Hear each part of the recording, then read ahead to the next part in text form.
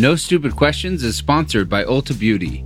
This AAPI Heritage Month, Ulta Beauty is celebrating the joy of belonging to a community composed of intricate connections, belonging to the heritage and birthright that is beauty. Ulta Beauty spotlights the AAPI community, passing the mic to brand founders and creators to tell their stories centered on heritage, joy, and beauty. Shop AAPI-owned and founded brands at Ulta Beauty stores and ulta.com. Take your business further with the smart and flexible American Express Business Gold Card. You can earn 4 times points on your top 2 eligible spending categories every month, like transit, U.S. restaurants, and gas stations.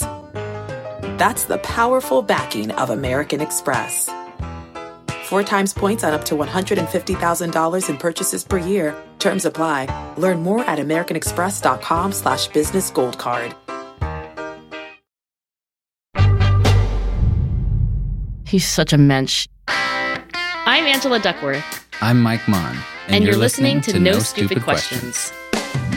Today on the show, why do we have such a hard time making decisions? You're giving me more problems by giving me so many choices.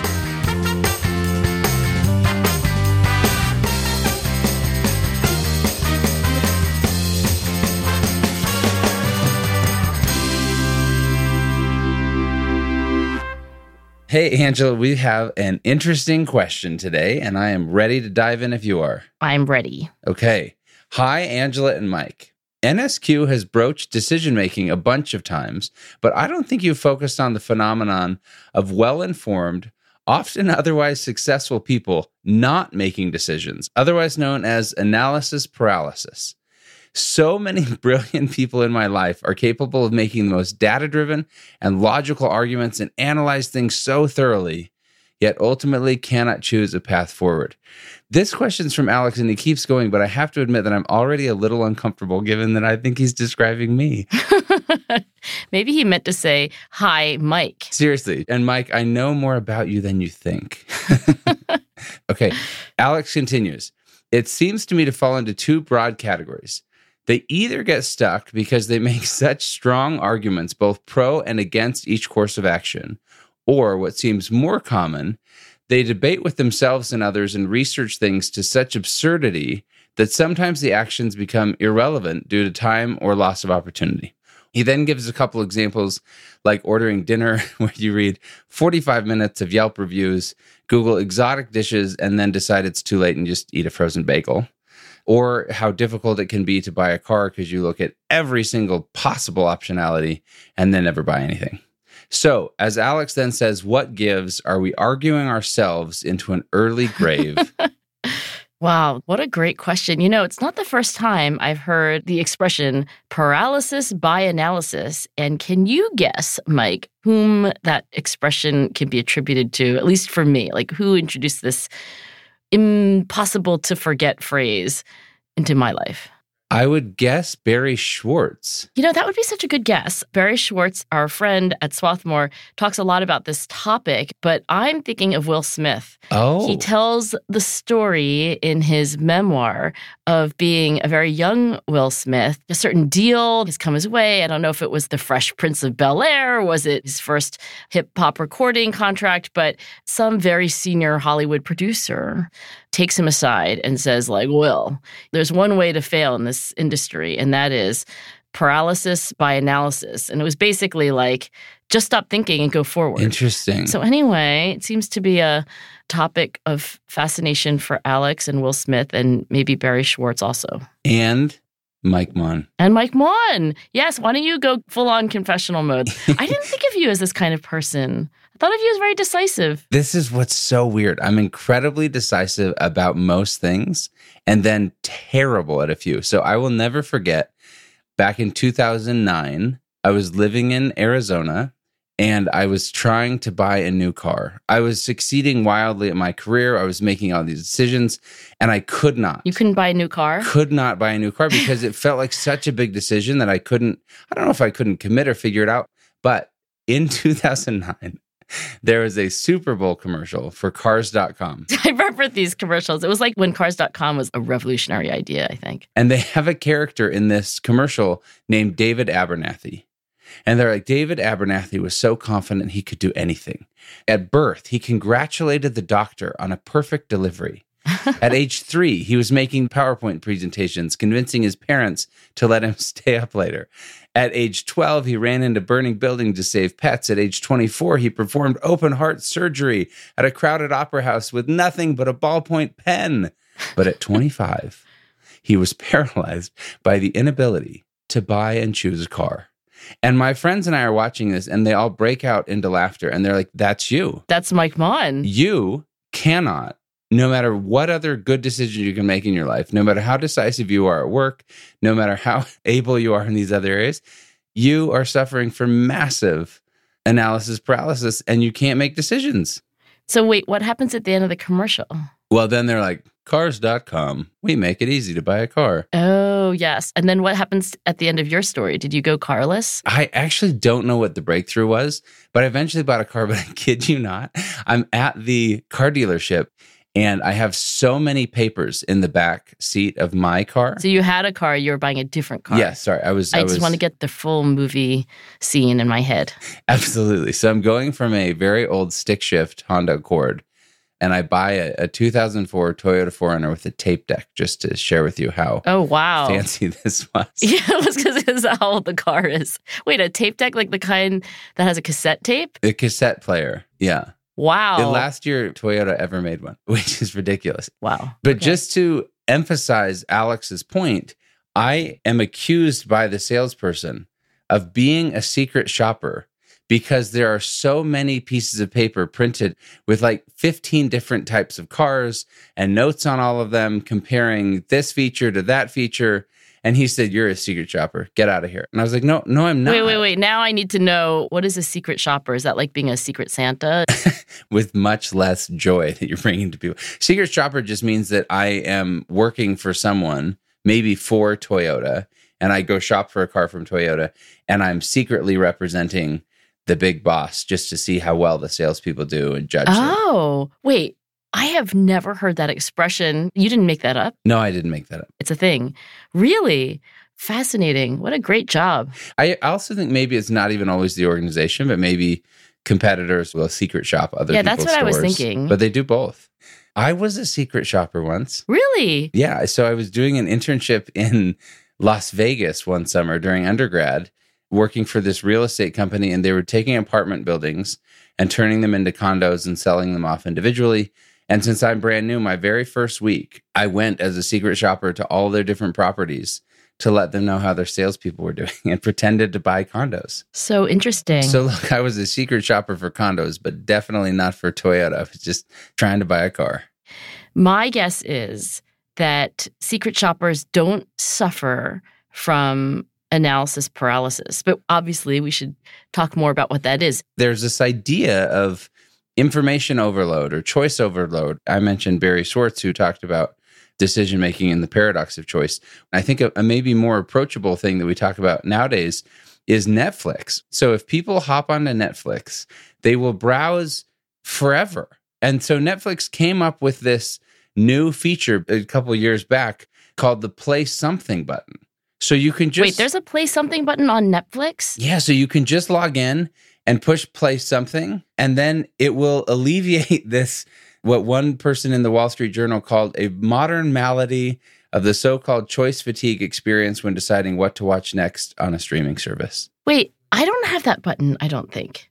Maybe I didn't notice that. That's because you're probably good at making decisions, and I, on the other hand, will scroll for 30 minutes and then decide I think this is why people just go back and watch Friends or The Office or something like that, because it's so tried and true that you know you're going to get something good, even if the Netflix algorithm is so good that they're going to know what you're going to like with, they say, 98% accuracy. Okay, so let's back up a little bit and talk about what this could mean. Like, what is this analysis paralysis, or, in Will Smith's words, paralysis by analysis. I think the first behavioral scientist to really think about this carefully was Herb Simon.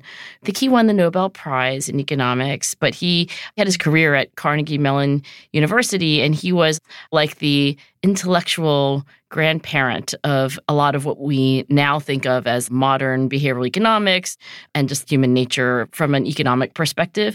So Herb Simon, who truly was brilliant, had this expression. He called it maximizing versus satisficing. And I know we've talked a little bit about this on the show before, but the history is really relevant here because the rational model of human nature is that we maximize our well-being. We maximize our utility, as economists would say. So we have options, like you could buy this car with a tape deck. You could buy this other car that doesn't have a tape deck, but maybe it has better upholstery. I mean, you have an option set. Maybe you have 2, maybe you have 5, maybe you have 100 different cars that you could buy. Now, of course, you have many more than 100 because it's like all people who are selling cars. Right. There's an infinite number of iterations within that. Yeah, because you don't have to go down to the local dealer anymore.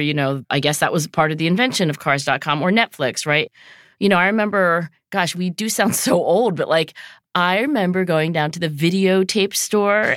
I think I remember before Blockbuster came on the scene, there would just be this little store that was around the corner from the sushi restaurant that my parents liked to go to. And so we would then go to the video store that was nearby. And it's just whatever was left. I mean, usually there were 3 possible movies, 5, maybe 10, counting the ones that you've not seen yet. So the idea is that if you're an economist, you think, well, people are going to maximize their utility. They're just going to select the best option. And what Herb Simon said is that, yeah, except for that's not possible. It's simply not possible for a human brain to compute the expected utility, the benefits minus the costs of all these different options. And he invented this expression called satisficing, which is basically the idea that instead of maximizing, you satisfice. You look for a course of action that is good enough. It is satisfactory. And he thought this was a much better descriptor of many decisions, not all. So I remember reading this parody news site, and it, instead of making this wedding announcement that so-and-so has found the love of his life, it said so-and-so has decided to stop searching for better options and is satisfied with this person. So that's the least romantic way of talking about satisficing. I mean, it's really terrible to talk about in terms of love instead of picking a video. But is that sort of what we're talking about? Yeah. I mean, when you choose to be with somebody for the rest of your life, some would argue that you may say that you're maximizing, but you can only be satisficing because you haven't met everybody on the planet. Right. But the point that Simon wants to make is that we shouldn't be apologetic about this. It's just the nature of life. So here's one sentence from Herb Simon's original work in 1947. Simplification may lead to error, but there's no realistic alternative in the face of the limits on human knowledge and reasoning. The limits of attention simply don't permit everything to be attended at once. In other words, you can't meet every person. And even if you're deciding about a car and all the cars are available to you on Cars.com or the equivalent, you don't have enough attention. So the scarcity is not in money. It's not even necessarily in time, although I think it's close. It's that you don't have enough cognitive bandwidth to process everything. I wonder if it was easier to maximize when you were at the video store. So we had the same idea growing up. It was called Video Verns. We walked down the street. Oh, was it run by Vern? I don't know who Vern was, never met him, but it was called Video Verns. It was the pre-Blockbuster. But if there are only 3 choices, it feels like it's much easier for me to maximize than today when there are an unlimited number of choices. And how do you feel about that? Let me ask you, how do you feel about the possibility of watching everything or nearly everything? What is that experience for you as a consumer? I think that it's overwhelming. I want fewer options. And I feel like fewer options allows me to be happier with my choices and allows me to make them more easily. So if there were it doesn't even have to be cheaper. Maybe it's even more expensive version of a Netflix subscription. And instead of getting to that screen where it's like, these are the things that are trending. They charge you more for fewer options. Would you conceivably think about subscribing to that? Where they were like, hi, Mike, here are 3 movies that you could watch tonight. Oh, geez. I mean, everything in my brain says no, because why would I pay more for less? But everything in my brain also says that would be so helpful. You know what is interesting? I think they have these boxes that you can buy for fashion and all of these startups where it's like, hey, here's generally who I am. Yeah. Here's what I wear. They send you some clothing, like a few options. Right. It's like a couple shirts, a couple pairs of pants or shorts, maybe a jacket or something. And every month you just get, here's what we have handpicked for you. If you don't like it, send it back. Yes. I've never done it, but it takes so much of the choice out of it. And they basically say, hey, we know you because you've shared all of these preferences. 1, we're going to dress you better than you dress yourself. But 2, we're going to take all the analysis paralysis out of it. I actually love that idea. So maybe I would pay more for a Netflix service that only gave me... maybe they could send you DVDs, Mike. Oh, gosh. Then I'd need to buy a DVD player. And that would be very hard to do these days. But look, we'd mentioned Barry Schwartz. Do you know Barry, by the way? I've never met Barry Schwartz, no. He's such a mensch. You would love Barry. So Barry, for a very long time, lived not far from my house, kind of down the street in Philadelphia.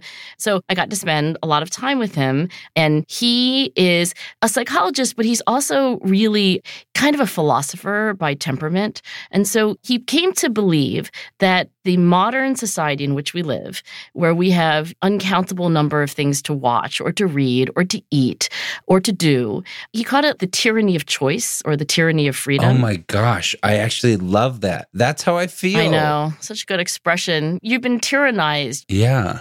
It feels like we should be grateful, but sometimes it feels a little like tyranny. It feels like the opposite, right? Yeah. He also coined the term the paradox of choice. So analysis by paralysis is maybe something that comes from the paradox of choice. And here's a story that Barry used to tell. So I think he was shopping for jeans and he was in the Gap. So Barry goes in, he's like, I'd like a pair of jeans. And they're like, okay, great. Do you want acid wash? Do you want a dark blue wash? Do you want it to be like ripped? Do you want not ripped? Do you want a loose fit? Do you want a boot cut? Do you want slim fit? Do you want a little elastic in it? And he was like, my jeans have worn out and I just want a pair of jeans. I want to leave this store with my problem solved. And you're giving me more problems by giving me so many choices. You're giving me more problems. So Barry was well aware of what economists would say. He's like, well, logically, you should be happy that the Gap has so many different pairs of jeans. Mike Maughan should be happy that he could watch anything on Netflix. Angela Duckworth should be happy that she could buy any book in the world and have it electronically within 10 seconds. Like that should make it more likely that I read something before I go to bed. But the work that Barry then went on to, and he was very much a fan of Herb Simon. So he actually even had a scale that was the maximizer versus satisficer scale. So Barry was aware of all that. And he felt like in addition to the stark fact that we have these little brains and we cannot process all the information about all these different options, he also felt there was like an emotional side quite apart from the bandwidth. And he felt that maybe economists who are bad with feelings didn't take that into account. Well, I can't speak for Barry, but I would speak for myself in saying that I do think sometimes economists don't seem to be very good psychologists. Like to ask the basic question, how does it feel to be with a car salesman who's offering you 50 different options? I should ask my brother-in-law who sells cars, like, do you show people 50, 100, 150 different options because you can get anything shipped to the lot? Or do you try to sell them on a very small number of options? But Barry could explain the fact that there's probably some ideal number of options that is smaller than infinity. He didn't want to say there was a magic number in particular, but he wanted to say it was more than 0 and less than infinity. It's a pretty safe range, by the way. Well, here's the thing.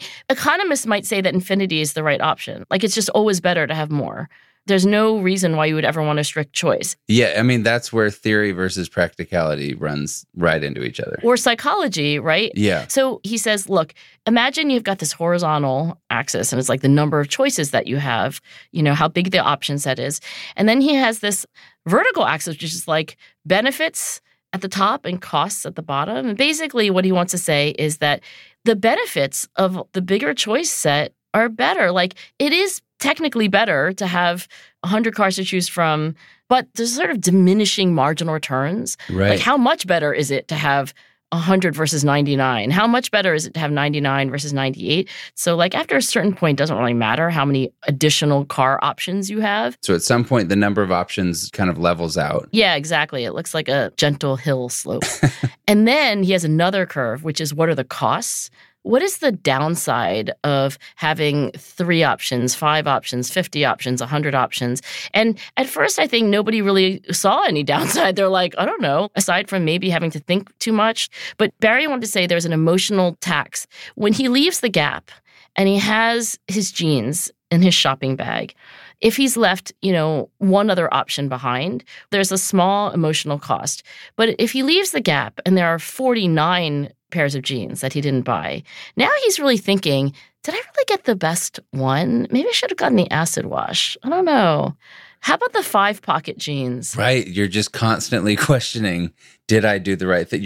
What do they call that? Buyer's remorse, maybe a little bit, where you're like, maybe there was something else I could have gotten instead. Exactly. So there's this uncertainty, there's this regret. So basically, as Barry would draw this graph, the more options you have, the greater the cost. And there is no diminishing marginal, that curve just keeps going. And so he would say that if you combine those two curves, it looks like a parabola. And Mike, you want to know what's the peak, what's the optimal number of choices, this little hill in the middle when you add those two curves together. But Barry would say it depends. Well, but the big point is if you are selling cars or you are renting movies to people, or if you're Mike Mon trying to make a decision, to know that infinity is not the right answer, that there is some smaller number of options that'll make us happy. And it isn't quite intuitive. I think that a lot of people would say that they, for example, want to date the maximal number of people. If you said, hey, here's a dating app, do you want to only see some of the people? Or do you want to see every possible option there is for your soulmate? I think a lot of people would say, like, I want to see everyone. I think that's true to a point. But then I think we sometimes realize it doesn't work, which is why then people will go to a matchmaking service or someone else to say, hey, I've tried this for years. I've swiped right on 1 million people. It never works out. Can someone help me and narrow the choice set for me? And so I think you're absolutely right. Intuitively, I hate the idea that someone else is going to make choices for me and not present all the subsets, because I, in my heart, in my head, as erroneous and irrational as it may be, think, well, obviously I'm the best person in my life to make a decision about me. Right. Therefore, how dare you limit my number of options? Still to come on No Stupid Questions. How can you overcome analysis paralysis and make a decision? There may be an infinite number of strategies for managing your sock inventory, but this was one.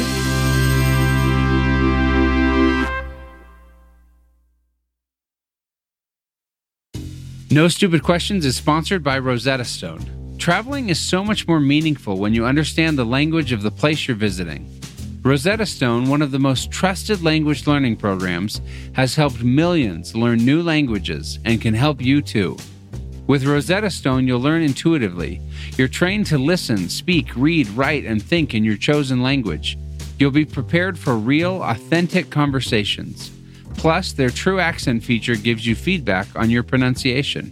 And with the Rosetta Stone app, you can learn anytime, anywhere, with customizable lessons as short as 10 minutes. For a very limited time, our listeners can get Rosetta Stone's lifetime membership for 50% off. That's 50% off unlimited access to 25 language courses for the rest of your life. Redeem your 50% off at rosettastone.com/questions.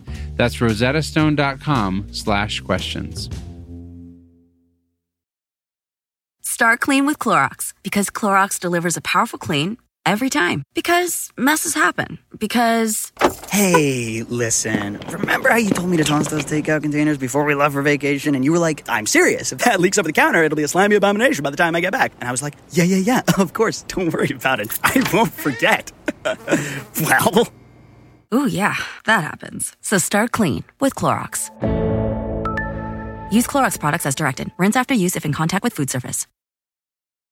Meet Gail. Her thing is being a supermom, and supermom has a lot on her supersized plate.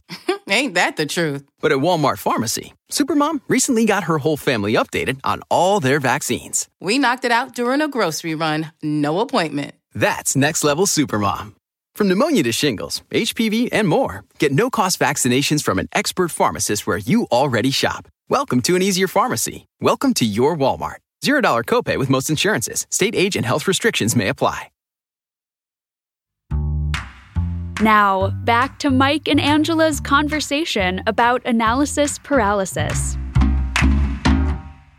I think when you're talking about societies that have too much choice, Barry Schwartz would be very quick to point out that this is a curse of very wealthy countries. Only people who have too much choice want less. Yeah, so he did this study of choice overload, as it's called, like having too many choices, in 6 different countries. So they not only looked at choice in the United States, they also looked at Brazil, China, India, Japan, and Russia. And they gave questionnaires to people in these different countries. And they weren't just undergraduates, to their credit. They recruited a diverse sample of adults. And they asked them about things like soft drinks, like how many choices they had. And then also cars, like you were saying, homes, bigger decisions. And sometimes life domains, like choices of a doctor, job choices, like how many possibilities there were for them professionally, educational choices. We should note some of these are big decisions, aka what profession or home, and some are very small, what soda to buy. Yeah. And for each of these domains, what the researchers did is they asked people 3 particular things. They're like, how many choices do you have? What do you think the ideal number of choices would be? And how satisfied are you with what you have right now? And basically what they found is that across the 6 countries, in general, United States is really an exception. But in general, people feel like they don't have as many choices as they want. They have too few options about half of the time. And then about a third of the time, they have exactly the number of options. And then in terms of having choice overload, that's only 14% of the time. So overall, people are feeling like they want more choices when you look around the world, at least in these other countries. In the United States, it's different. The number of people who feel like they have too many choices, they're suffering from the paradox of choice, is larger, but still, that's only 28% of the time. In other words, if there is such a thing as the tyranny of freedom, there's also the tyranny of not having enough choices, and especially around the world, but even in the United States, Americans feel like for about 40% of their choices, they're just at the right point. Like, I just have exactly the number of choices I want to have. And for 32%, they feel like they would like more choices. They are feeling choice deprived. So even in the United States, but especially in other countries, maybe there's a little bit of the tyranny of freedom, but there's a lot of the tyranny of not enough. I actually love this framing that you've just brought up here. I do think that's such a healthy construct because there are many areas of my life where I probably don't feel like I have enough optionality. So it's not that my whole life is this tyranny of choices. I'll just say that at work or something else, I'm pretty good at making a decisive decision. Can I say that decisive decision? Is that the same? You can make a decisive decision. I think you can say that, as opposed to a waffly decision. But I'll give you another example for middle to high income Americans with so many options. I'm trying to remodel my home right now. I've lived in it for about a year and I've done nothing. And you want to know why? Because there are too many choices? Analysis paralysis. Really? Or paralysis by analysis, however you want to phrase it. Yes, because there's so many options. For like what kind of thing? Like paint? Everything. Oh, for everything. For me, it starts with what contractor do I use? Oh, right. What designer do I use? Yeah. What if I get the wrong contractor who everybody ends up hating their contractor anyway? So it just like, it spirals. Yeah. I have this designer. Finally, I just said, listen, I only want 2 choices for everything. You're like, hello, my name is Mike Maughan, and I don't want you to give me too many choices. Yeah, trouble is she comes with 2 choices. I'm like, I don't like either one. We need options. Maybe you need to show her this Barry Schwartz graph, and you're like, look, the peak isn't 2. It's probably farther to the right than 2. Try 7. I know, but I'm the one that told her Two, because I'm the one who felt like I couldn't make more decisions. How did you find the designer? How did you decide among all the designers there are in Utah? I ultimately went with someone that I'd known for many, many years because I just said I can't make a decision. You know, I think this is a little bit how the world works. I mean, again, it's a bit of a paradox. Like the proliferation of all the people that you could hire or work with or date makes it more likely that we will rely on these really idiosyncratic personal connections because we're overwhelmed. Right. So then we make decisions based off of weird criteria that maybe are, you're saying, idiosyncratic. It's not necessarily even criteria. It's like, I know this person. I guess I'll go with them. I mean, this is one of the reasons why we get advice from our friends. You know, I get a lot of my best ideas from just copying what Katie Milkman does. And Katie, of course, is one of my BFFs and my collaborator in a lot of the research we do. I mean, I'm not kidding. I just think for so many decisions, I don't know if this extends to like car purchases and the choice of paint for redoing the living room, but for so many things, I just copy paste from what she does to my life. And I've done that with other people too. Like I remember being in some faculty meeting and I don't know how this topic came up. It must have been in the chit chat before the actual agenda got underway, but we were talking about socks and like how, you know, you buy socks, but whoever throws out socks, because when are socks ever truly useless? So your sock drawer just gets bigger and bigger, and now you can't find the socks that you really want because you've got all the old socks that are sort of like taking up room. And there was this professor who just seemed to have so much of her life together. She's just like the world's most efficient person. And she said, oh, I have a rule, which is that I don't let myself buy a pair of socks without throwing out a pair, like giving it away. And I was like, oh, that's so great. Look, Mike, there may be an infinite number of strategies for managing your sock inventory, but this was one. And I was like, great rule. I'm just going to copy it. So I think this idea of copy pasting, which by the way, Katie and I were so fond of because she does it too. She just copy pastes things out of other people's lives. Personality plagiarism was the pet phrase that I liked to use when we were doing research on it because we were like, we should study it. And it turns out that indeed, maybe in part because we're overwhelmed by all the things that we could do, people tend to like to just do what their friends advise them to do. I actually love that. And I think it's really a good strategy. Like, why not? And there are certain people you trust. I remember when I first had to buy my first washer and dryer, I thought to myself, I am not going to research all this. I called my sister-in-law, who I trust. I said, what do you have? Do you like it? I bought it. I didn't look at a single other option because I just knew. You didn't go to like Wirecutter. You didn't go to like Consumer Reports. You were just like, if it's good enough for my sister-in-law. Does Megan like this? Great. If it's good enough for Megan. You know what? I'm actually currently buying a washing machine dryer. Okay, I'm going to give you Megan's phone number and call her. I don't even need, I just need the. No, I'll just take a picture of mine and you can order those. I love them. They've been great. Yeah, exactly. I love it. I've got a buddy named Brennan. I know we're going back to cars. You know, I couldn't make a decision. Eventually, that 2004 Toyota 4Runner wasn't running anymore. And my friend Brennan, I tell him I'm looking at a new car and he said, buy this one. I know you. It's perfect for you. You will love it. And you know what I did? I didn't even test drive it. I went and ordered that car sight unseen, which looking back seems like an insanely irrational decision. But I trusted Brennan. I love the car. He was right. I did no research and I'm so happy with the choice. You know, there's this research by Arya Kruglanski, who is this psychologist who has studied goals for his whole life, how we decide on a goal and which goals are more important. And he has this expression, like there's a stage in your striving for a goal which is called assessment. And this is the stage that you're like figuring things out, you're weighing your options, you're thinking about costs and benefits, you're sort of searching, you're maybe asking for advice. And then he says it's in a different stage, and that's locomotion. That is doing it. That is pursuing your goal. And what Kruglanski's research and other people's research would suggest is that one of the things that's helpful is just to understand that you're in one mindset or the other. And he sometimes calls people who prefer to be in the doing stage locomotors. These are people who are like, enough of this deliberating. Let's go.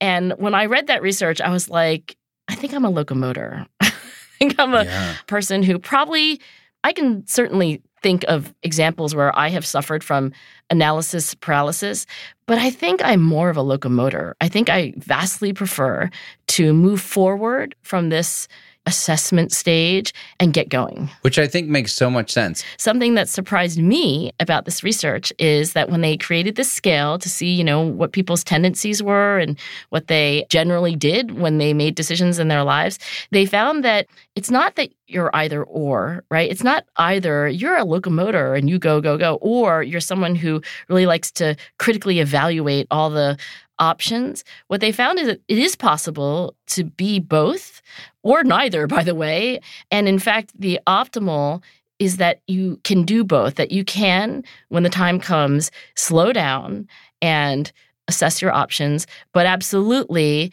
you also need to be somebody who can cross the Rubicon, so to speak, right? Make a decision and not look back. I will say, one decision-making framework that we use at Qualtrics a lot is this idea of one-way or two-way doors.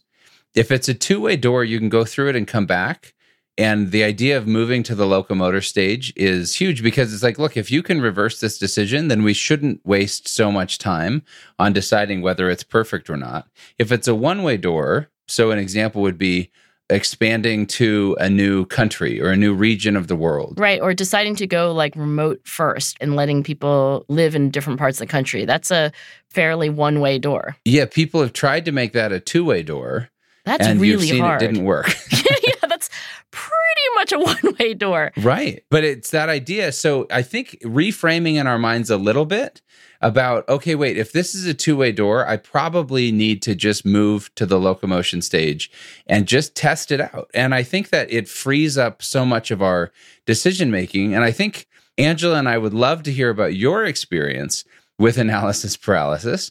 Were you able to finally make a decision? And if so, how did you get unstuck? So record a voice memo in a quiet place with your mouth close to the phone and email it to us at nsq@freakonomics.com, and maybe we'll play it on a future episode of the show. Angela, I want to read you one of my favorite things ever written about analysis paralysis from someone that you love. Who's not Will Smith? It is by, believe it or not, Sylvia Plath. I love Sylvia Plath. See, I told you you'd like this. Yeah. It's from The Bell Jar. She said, and I'll just read this. She said, I saw my life branching out before me like the green fig tree. From the tip of every branch, a wonderful future beckoned and winked. One fig was a husband and a happy home and children. Another fig was a famous poet. Another fig was a brilliant professor, and yet another was an amazing editor. Beyond and above these figs were many more figs I couldn't quite make out. I saw myself sitting at the base of this fig tree, starving to death, just because I couldn't make up my mind which of the figs I would choose. I wanted each and every one of them, but choosing one meant losing all the rest. And as I sat there unable to decide, the figs began to wrinkle, and one by one, they plopped to the ground at my feet.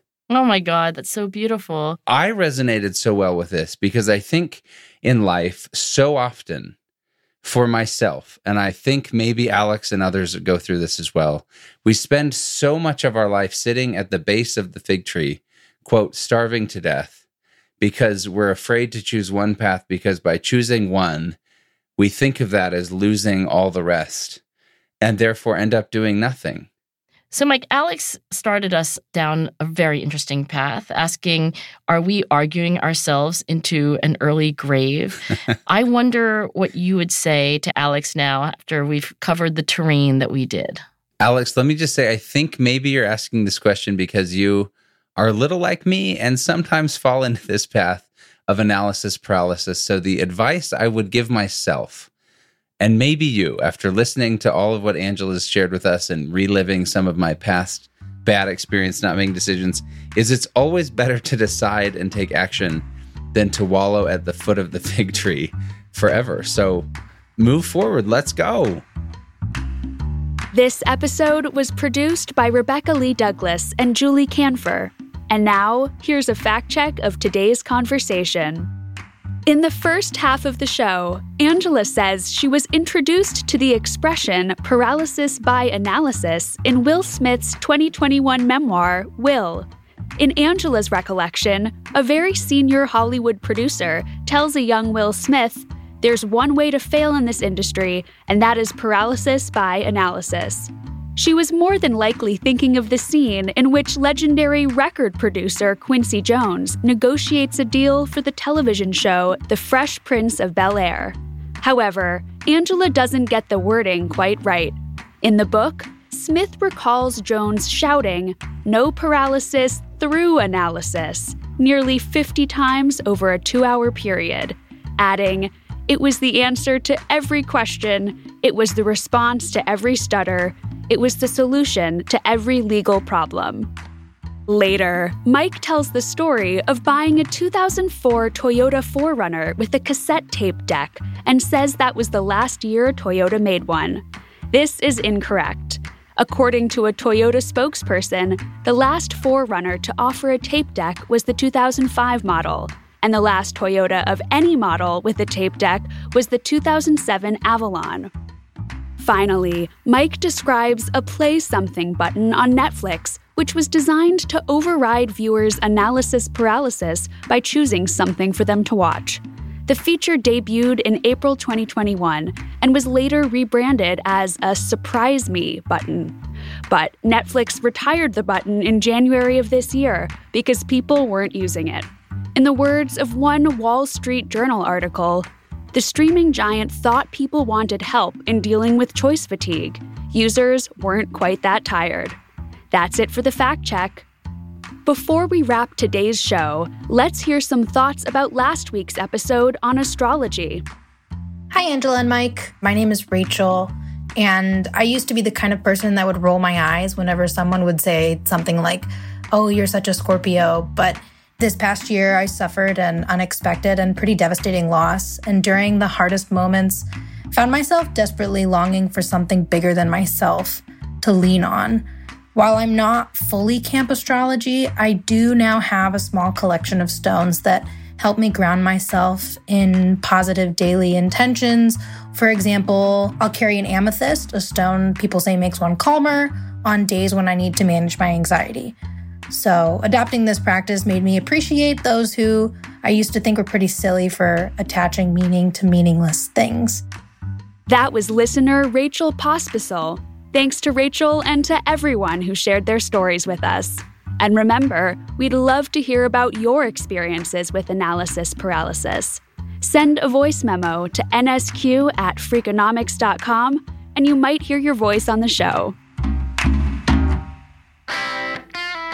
Coming up next week on No Stupid Questions, why do so many successful people feel unsatisfied? Holy schmoly, this is the best life I could possibly be living. Why am I not a 10 out of 10 on happiness? That's next week on No Stupid Questions. No Stupid Questions is part of the Freakonomics Radio Network, which also includes Freakonomics Radio, People I Mostly Admire, and The Economics of Everyday Things. All our shows are produced by Stitcher and Renbud Radio. Lyric Bowditch is our production associate. This episode was mixed by Eleanor Osborne. We had research assistance from Daniel Moritz-Rabson. Our theme song was composed by Luis Guerra. You can follow us on Twitter at @NSQ_show. If you have a question for a future episode, please email it to nsq@freakonomics.com. To learn more or to read episode transcripts, visit freakonomics.com/NSQ. Thanks for listening. Did anybody else's voice crack like they were going through puberty when they said find? That was amazing. Be sure to find out. The Freakonomics Radio Network, the hidden side of everything. Stitcher. Start clean with Clorox, because Clorox delivers a powerful clean every time. Because messes happen. Because...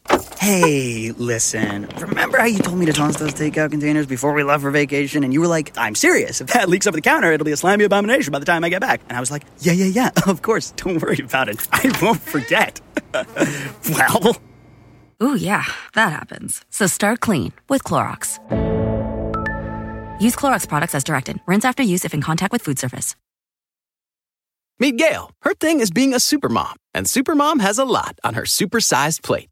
Ain't that the truth? But at Walmart Pharmacy, supermom recently got her whole family updated on all their vaccines. We knocked it out during a grocery run. No appointment. That's next level supermom. From pneumonia to shingles, HPV, and more, get no-cost vaccinations from an expert pharmacist where you already shop. Welcome to an easier pharmacy. Welcome to your Walmart. $0 copay with most insurances. State age and health restrictions may apply. When you need mealtime inspiration, it's worth shopping Kroger, where you'll find over 30,000 mouth-watering choices that excite your inner foodie. And no matter what tasty choice you make, you'll enjoy our everyday low prices, plus extra ways to save, like digital coupons worth over $600 each week. You can also save up to $1 off per gallon at the pump with fuel points. More savings and more inspiring flavors make shopping Kroger worth it every time. Kroger, fresh for everyone. Fuel restrictions apply.